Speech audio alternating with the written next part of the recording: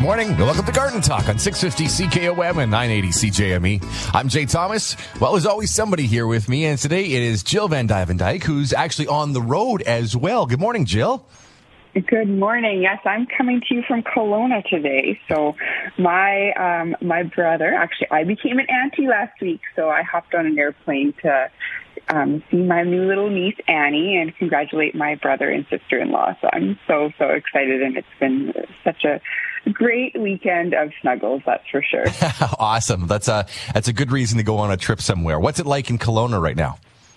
Well, when I got here, there's a little bit of snow when I looked out of the airplane, and then when I started driving towards my brother's house, pulled up to his house and completely green grass. They got a little bit of rain, and the rain actually melted a little bit of snow that they did have. So we're looking at green grass. Luke was talking about doing the last of the dog cleanup in the backyard and then possibly cutting his grass later today. So what? Isn't that so strange? Oh. But the temperatures are about the same as what we're seeing in Saskatoon right now. They're sitting around like 6 to 10 degrees. So it's not super warm, but yet they're still having warm enough temperatures that everything is melted. I'm kind of jealous. I mean, we got some interesting conditions going on, if you heard in the news just a few moments ago, but I'll expand on that. The fact we've got some freezing rain, and there's a good chunk of the province that has a freezing rain warning through Saskatoon, Martensville, Warman, and then further south till about where the Diefenbaker Lake area is.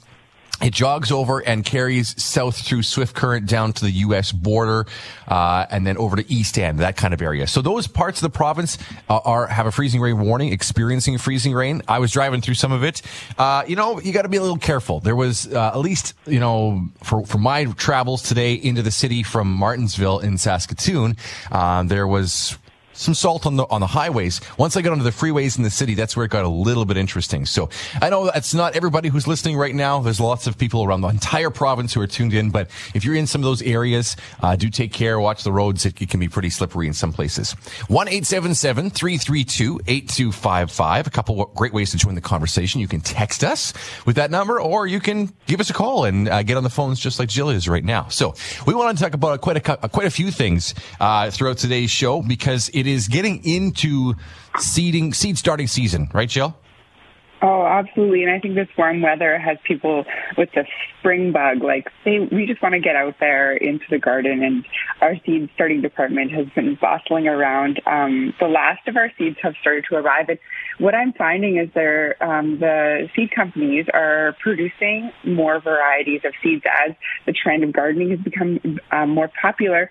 And not just like vegetable gardening, but even cut flowers. We're seeing eucalyptus. We're seeing some of the old flowers like the Nicotiana or the tobacco plant coming back to seeds, whereas I used to only be able to grow them if I grew them myself, and we'd be able to see them in the greenhouse. But now we're starting to see the seed companies capitalize on some of these. So it's really exciting to see some of these more unique colors coming to the seed packages where we can start planting them ourselves. So yeah, it's an exciting time to pick up your supplies, and remember, it's not only just the seeds, but it's making sure that you have the right area for your seeds. So making sure you have a bright window or some grow lights, maybe even a heat mat. I know, Jay, we've talked about what the heat mats are before, but that bottom heat really helps with germination. And what containers are you going to be growing in?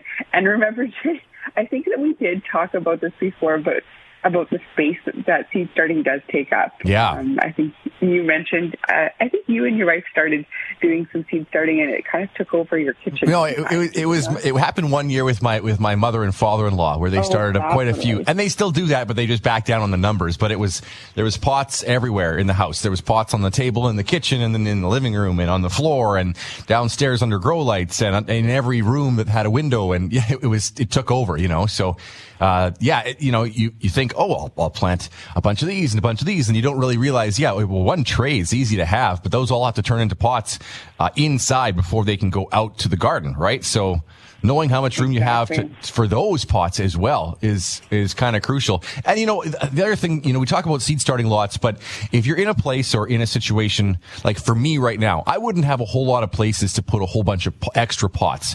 Most of the places in my house that I've got pots, I've already, got houseplants in them. So, I'm out of space. So I could maybe, stand to start a few of them myself. But if there's stuff that you don't want to start yourself, you can always pick up plants like, ready to go small plug plants at the garden center, right? Even for all those vegetables. Yeah, so that's a good point, Jay, is deciding which ones you're going to do from seed and which ones you're going to get as a bedding plant. And I would say picking some of those maybe more unique plants or those heirloom varieties by seed might be a better choice, and just planting a few of those. And then those more common varieties, your early girl, your tumbler tomatoes, those varieties that maybe you're only doing like one or two of, get those as a bedding plant instead. Right. Okay, perfect. Hey, let's talk about a couple of things with seeds. You'd given me some notes here, Jill, and this is great to go because we're talking seeds right now. But we have different kinds of seeds that we can purchase in terms of organic, heirloom, hybrid, and open pollinated seeds. So let's kind of go through these and talk about what they all mean. With organic seeds, that's kind of a term that's thrown around a lot in the grocery store these days in terms of related to our food. What does it mean with organic seeds in gardening? Yeah, so it's a good point. You'll see all these like labels on all the seed packaging, and when you see the word organic on it, it means that it actually has to pass certain certification tests, and those certification tests are quite strict. They have to be grown without chemicals. They have to be grown with certain standards. They have to be grown with organic fertilizers. They can't be grown in the same area or crop field as other plants that maybe are sprayed. So when you go to greenhouses or fields that are grown organically, they're actually completely segregated from the other crops. When I was visiting some of my greenhouses in BC this past summer, they actually have their organic crops are a row. There's a road in between and a whole other section of greenhouses because they can't even be anywhere close to other crops where there might be some spraying. Oh, wow. So that's what organic means. So there's quite a few compliances that they need to pass, and they need to submit to be able to certify something as organic. So when you see that, you might see like a bit higher price tag for something organic. That's because there's quite a few hoops that you have to step through to be able to get that sort of stamp of approval on there. So opposite of that, then we have conventional seeds. Is that still a thing? Like if you can see organic seeds on a pack on the shelf, is there also just conventional standard seeds that might be used, opposite of those? Well, and when you don't see the word organic stamped on this, that's a good point. But when you don't see organic stamped on it, it doesn't mean that those plants have necessarily been sprayed with chemicals or anything like that. It just means that producer hasn't gone to the steps to get them certified as that. So it means that we don't know the process of growing in that particular variety. Does that make sense? So it doesn't necessarily mean that crop's been sprayed with chemical for sure. It just maybe means that crop might be near a farmer's field, so it can't be certified organic. Gotcha. Does that sort of make sense? Yeah, it does. Heirloom seeds are the next one, and heirloom seeds are like seeds that maybe are harvested or passed down from multiple generations. So you actually collect the seed from the same plant, and you collect the seed from the same plant and from its daughter's plant, and it just keeps getting passed down from that exact same breed. And it is usually it can be grown organically or non-organically. So sometimes you will see organic stamp on some heirloom seeds, and sometimes you will not see an heirloom. So you could even get like a Brandywine tomato seed that might have an organic stamp on it, but you can also get a Brandywine tomato seed that may not. And not just because maybe that company has actually gone through the certification process on that.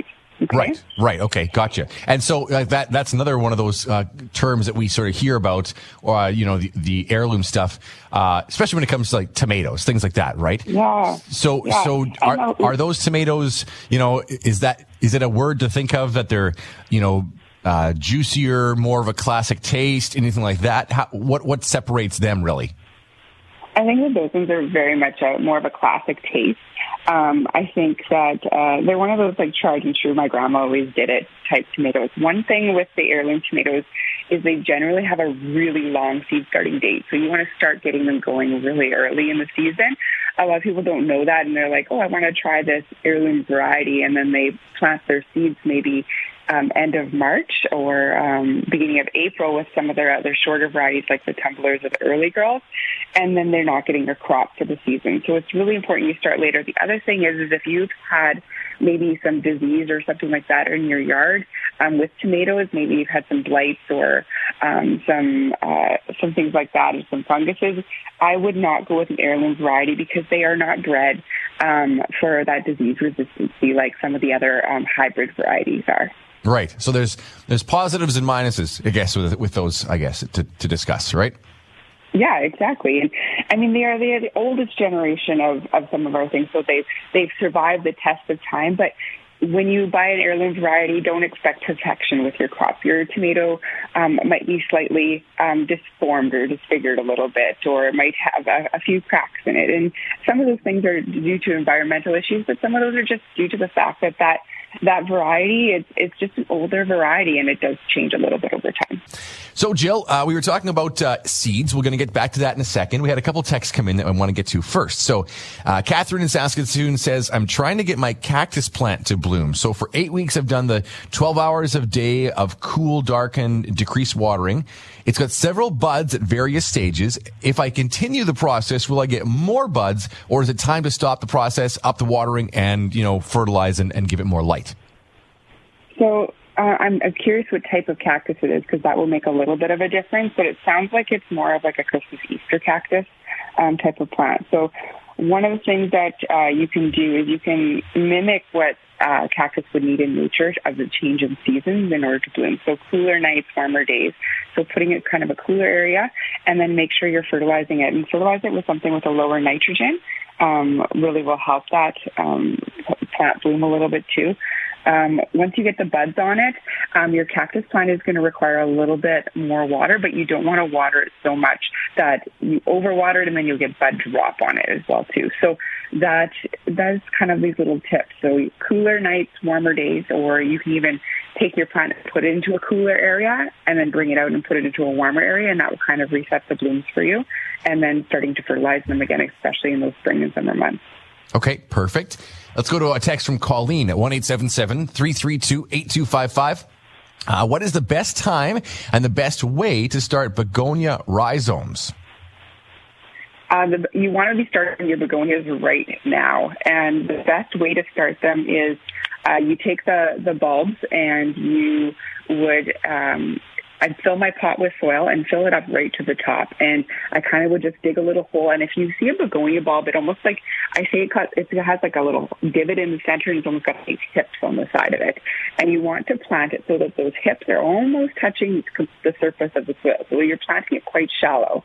And then you want to keep your soil moist, but not soaking wet. Remember, that's a bulb, but if you keep it too wet, you're going to rot that bulb. So soil temperature is really important. So if you have a heat mat, that will definitely help get it going. And then as soon as you start to see the sort of it germinate or some sprouts come out of it, increasing that light, of course, is really important. But watering, I would say, is the most key thing. You don't want to let it dry out, but you want to make sure you keep it a little bit of moisture in that pot, but not too much. I know lots of people will come in with their bulbs, they'll get mushy, and that's usually due to overwatering.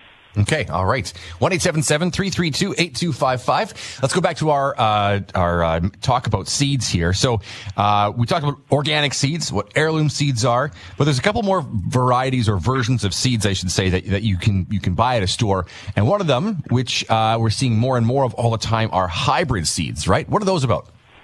Yeah, so your hybrid seeds are more controlled process. So they've taken them and they've crossbred them from two plants to create new varieties and new colors. And that's where you're seeing some of these more vibrant colors or some variegation in your plants.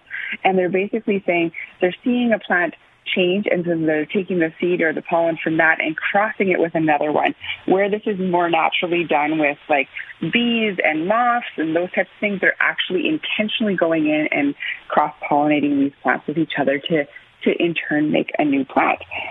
So a lot of these are bred for specific reasons, for disease resistance. So they'll have a plant that's maybe naturally selected, and they expose it to disease, and there's like maybe 10 plants that are exposed to disease, and one of them has survived it. So then that plant gets selected to sort of breed against some more plants that now it's kind of immune to those diseases, to create more yield. So some plants you'll see that they'll maybe have like 20 more tomatoes than the other plants, and they'll be like, hey, you know what, we're going to choose that plant and cross-pollinate with another plant and do that. Or maybe other characteristics like variegation or a color, they will start cross-pollinating that. Or a size, right? This does not mean that it's genetically modified. Genetically modified means when they're taking it at the cellular level and they are kind of changing the plant at the cellular level. This is just within pollination, if that makes sense. So it's like selective breeding, basically, is what. And if you think about it, this is what we've done actually as humans for decades, hundreds of years actually, is selective breeding, picking those plants and then going with those ones for the next generation, so forth, so on, to get the characteristics we're looking for. That's how we've had all of our different varieties of customized trees and all of the flowers and like just so many things that we've helped along the way to selectively breed to make it look like we want to, right? Yeah, exactly. And one of the things with these hybrid seed varieties, a lot of people will go and they'll collect the seed and then they'll plant it and they'll be like, why didn't I get the same plant? And it's because that seed is now unstable. Once it's sort of it might go back to one version of its mother, or it might go back to the version of its father. And so you don't know what you're going to get if you collect that seed. So we consider that unstable. And if you're wanting to reproduce a hybrid plant at that point in time and you want that exact same thing, then we might start doing cuttings from that plant. Gotcha. Okay. The last category of seeds to talk about we want to mention was open pollinated seeds. What does that mean? Yeah, so that means that the flowers are pollinated. They're just maybe put out in the field and you're allowing the bees, the moths, even the wind to pollinate them, or even these might be varieties of plants that are self-pollinating. So these are not hybrid varieties, and some people will buy the open pollinated varieties because they might even say that these varieties have more superior flavor because they're just, it's kind of like the heirloom varieties in a way. Okay. But they're just open pollination. They might be a newer variety, but they're not pollinated artificially.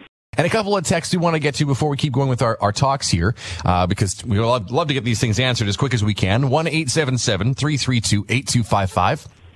This is from Jeremy, who's in Estevan, and says, I've got some old trees around my yard that are starting to die off. Can a person plant new trees amongst the deadfall? Will those new trees take? What do you think, Jill? Yes, they definitely will. Now, there's two factors that will inhibit your trees from growing, especially with new little ones, is the amount of light that you have in that area. So if you have dead trees in that area, I would go in there, thin it out a little bit, get rid of any empty dead branches, those types of things, so that you can allow some more light in there.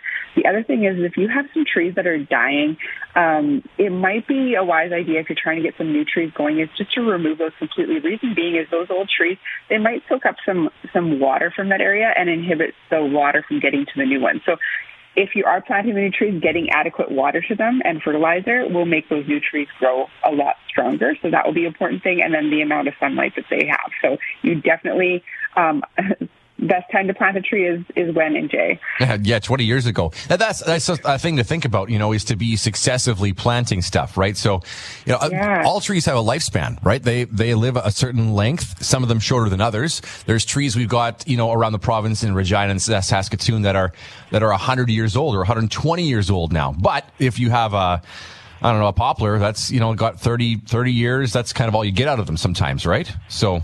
Yeah, exactly. So you want to be watching for that lifespan of the tree and being proactive, just like this gentleman here, and starting to get some of those little trees going again within your old ones. But yeah, for sure, Jeremy, get those trees planted this summer. They should take. It's just a question, like Jill said, of do you have enough water, enough sunlight, and making sure fertilizer. Because lots of times with say an old yard or maybe a farm yard, you got a nice big shelter belt. You bought a property. It's got a shelter belt there.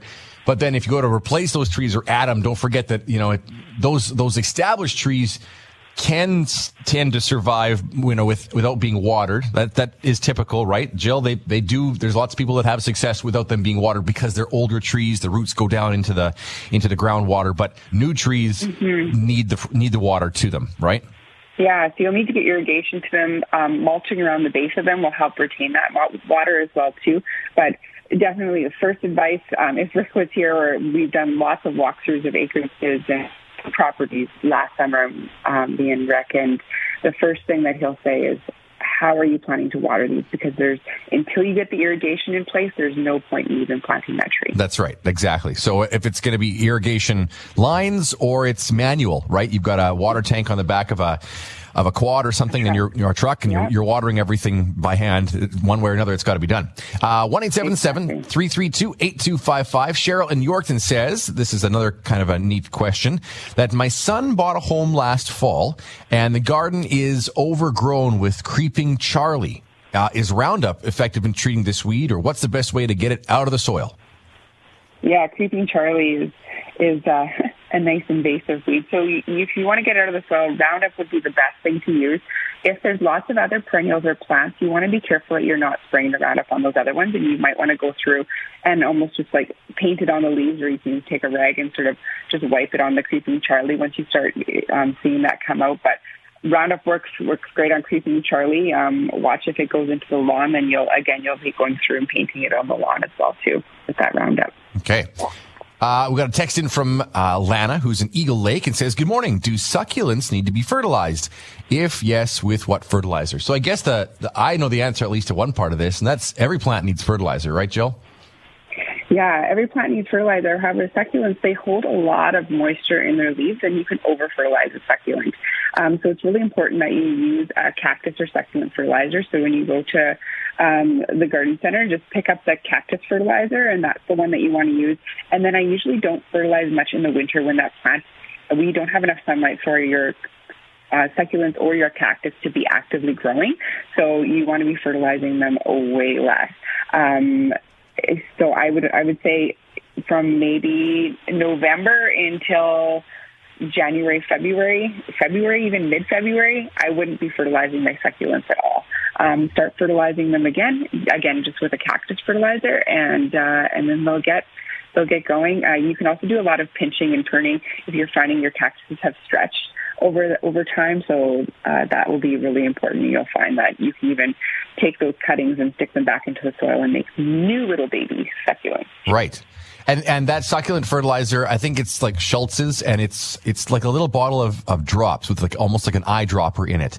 And it's really simple because it's a liquid fertilizer. You put about 7 or something so drops into a certain amount of water in your watering can. It just mixes together. Like I said, it's really light. It's really easy too. It's a 277 fertilizer is the numbers on it, so a lower nitrogen, a little bit higher phosphorus and potassium. Gotcha. Okay. 1-877-332-8255. A couple ways to join the conversation. You can call us or text us as well. So we wanted to talk about a couple more things that are happening in the garden center. One of them being lily bulbs are arriving. Is that true? Yeah, we're actually starting to plant our lily bulbs coming up next week, if you can believe that, in the greenhouse. So What that means is that our Asiatics and Orientals, but we'll be starting most of our Oriental lilies. The reason being is they take a little bit longer time to bloom, and we want to time our bloom so that we have most of our lilies blooming. We usually will time them out so we have a little bit blooming in the Mother's Day month of May, so people can see what they look like in the greenhouse, but then buy a plant that is not blooming. So we time out this first crop so we can get them going. So if you're listening to this now and you're like, I need to get my lily bulb started now, that's only if you want them to start blooming Mother's Day or the May long weekend, okay? So you don't need to start them quite yet in your house, but you might want to start them in April if you're wanting them to bloom a little bit earlier in your yard, in the home, and then you can plant them outside later. And there's 2 different types of lilies that we're planting right now. One is an Asiatic lily, and the other one's an Oriental lily.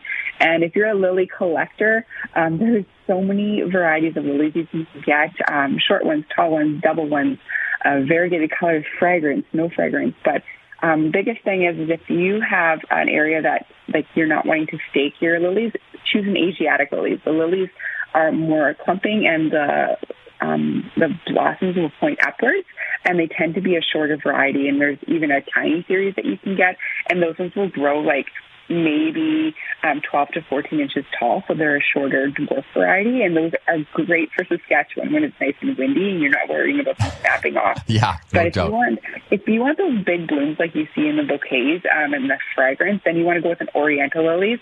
Make sure you plant them in a little bit more of a sheltered area that gets lots of sun, and you will get those beautiful lily bulbs. And sometimes we'll plan to put a cage around them or something to hold them up and give them a little bit more stability. Now, speaking of the garden center and in the greenhouse, you know, one of the things that I always, the biggest image in my head, whether you've been to Dutch Growers in Saskatoon or the one in Regina, is that, you know, there's that moment in the spring where people are walking in and all of the hanging baskets are all hanging. They're all done. They're all loaded and full, and they're just hanging from the ceiling, just filling the sky full of green and color. Are we doing hanging baskets already in the garden center yet? Well, we are getting started. So right now is kind of a prep for our hanging basket season. So there's quite a bit that goes into it. We have to sterilize the floor. We sterilize the irrigation pipes. We are getting all of our drippers ready because each one of those, a dripper goes down into each basket to water it, making sure that the planting machine is in place. And Jay, you've helped with this whole process at the garden center before, so you know it. Yeah. Getting the planting machine in place, which is just basically a hopper with a conveyor belt on it that the soil goes through, and then we can all plant it on an assembly line.